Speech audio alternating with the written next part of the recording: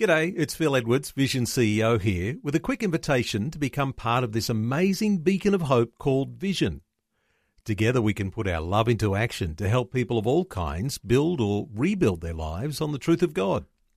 Please consider the part you can play during our upcoming Visionathon appeal, remembering that it's your support that makes Vision possible, including this podcast. Audio on demand from Vision Christian Media.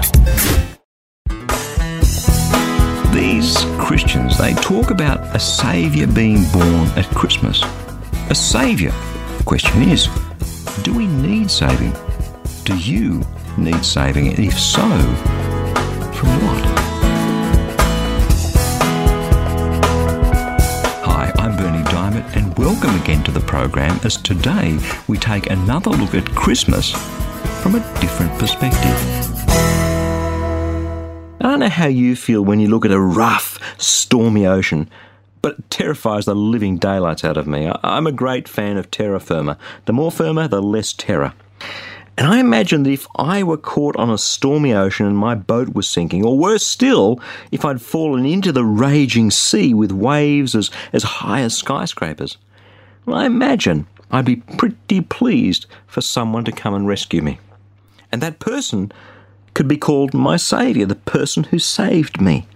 That's what Saviour means. And I guess that's why for so many years I thought that it was a really odd thing for these Christians to do, to talk about Christmas and Jesus and use this term Saviour. You know, for unto us a Saviour is born. Because frankly, I didn't feel the compelling need to be saved. It seemed to me all this religion stuff was a solution looking for a problem. Well, what do you think? Do you need saving? Because unless we do, who needs a Saviour? Either the Christians are right and we need saving, or they're on about something we don't need. I remember as a child, I went to one of those animal parks. It was a bird sanctuary at a place called Currumbin in Queensland. And there were kangaroos grazing out in the open. Now, you could walk up to them and pat them and buy little packets of food and feed them. I'm not sure if you're aware, but kangaroos come in all shapes and sizes, big and small, and the biggest one is the big red. I was about 9 or 10 years old, and those big reds were certainly bigger than I was. And one of them, for some reason, took a dislike to me, maybe because I didn't have any food for him. He attacked me, and he put his front paws on my shoulders, and he used his back paws to start clawing at my stomach. Now, if that had been allowed to continue, well, I've got to tell you, I don't think I'd be here. And two grown men had to pull this kangaroo off me. This was a life-threatening situation. Those men were my saviours. I guess we could be saved from something less than death, but we probably wouldn't use that term, saviour. Saviour seems to be being saved from death or something really, really bad. I mean, you go swimming and there are lifesavers on the beach, and if you get caught in a rip, the lifesavers come out and save you. They are saviours. So just following that through, Jesus is only really a saviour if he saves us from death. A question for you to ask yourself. Do you need a saviour? Maybe you're not dying right now, but the statistics are that out of every 100 people, exactly 100 will die eventually. Death is inevitable. It's like taxes, I guess. And one day you and I will breathe our last breath on this earth.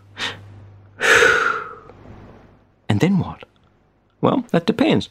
People will tell us today, it depends what you believe in. If you believe in reincarnation, well, hopefully you'll be reincarnated. If you believe in a better place, well, you'll end up in a better place. But, and this is huge but, if you believe what Jesus had to say, it's really simple. We all deserve hell.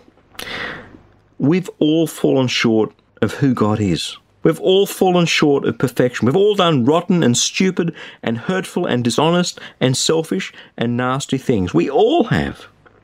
And the consequences of that are an eternity apart from God.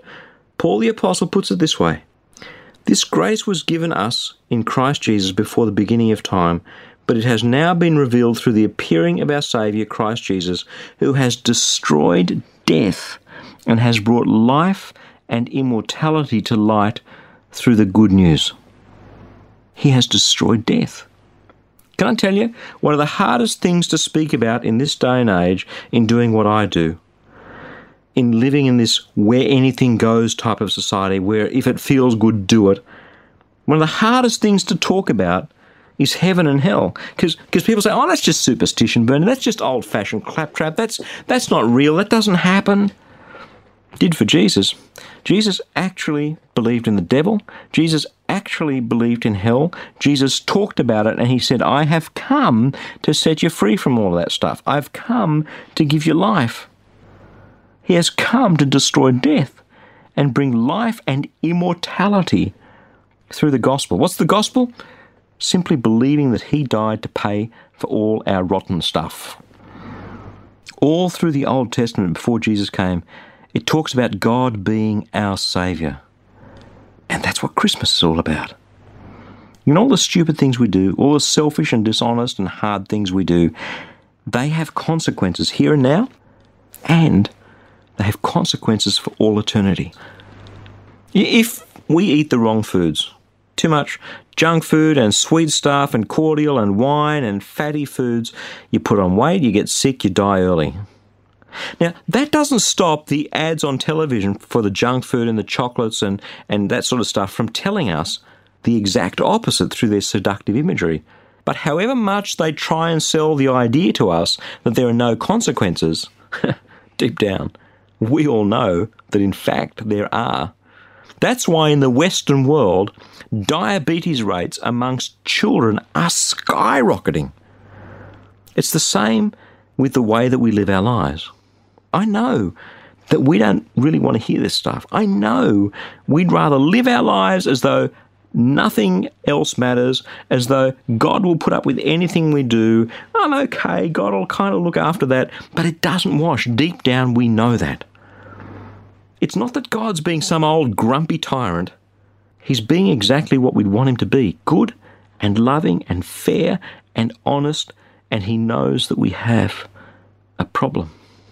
He knows that we all fall short. He always knew that that would happen, and on that starry, starry night in that little village called Bethlehem, he breathed the solution into life. For unto us a Saviour was born. Jesus, the word Jesus means Saviour. The word Christ means God's anointed. Jesus Christ is God's anointed Saviour. He is God's anointed and appointed, God's chosen one. Ultimately, he went to the cross, to a brutal death, to pay the price for all our falling short, all that stuff that God puts under the label of sin. And so we find ourselves in this hopeless mess. Have you ever tried to change something that's so deep ingrained in you that you can't? You can't get out of it on your own. I know. But we're not in an impossible situation. We don't have to dig ourselves out of the hole. God sent a Saviour. Father, I just pray that as this Christmas touches our hearts, you'll fill us with the knowledge that you had this plan of grace. You had this plan to save us. You had this plan to send a Saviour, and so you send us the most precious thing of all. You send us your Son. Father, open our hearts to Jesus this Christmas, because we ask it in his name. Amen.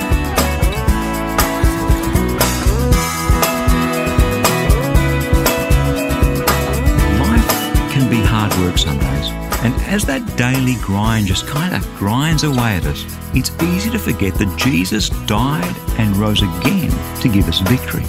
That's why every now and then, just as the Spirit leads, perhaps when you least expect it even, I'd love to send you a short text message of encouragement straight to your phone. That's what Victory SMS is all about. Roughly every other week, I ask the Lord, what word of encouragement could I give today? So if you like the occasional word of encouragement, head across to victorysms.org, and when you do subscribe, you'll immediately receive a free copy of my ebook, Power Unlimited. thousands already have, and the most common response, hey, that's exactly what I needed to hear today. How did you know that? Thank you so much. It's simply amazing how powerfully the Spirit of God can move through just a short text message. And I'd love to encourage you too to live your life in victory. Again, that web address is victorysms.org. I'm Bernie Diamond. Catch you again, same time Monday, with a different perspective.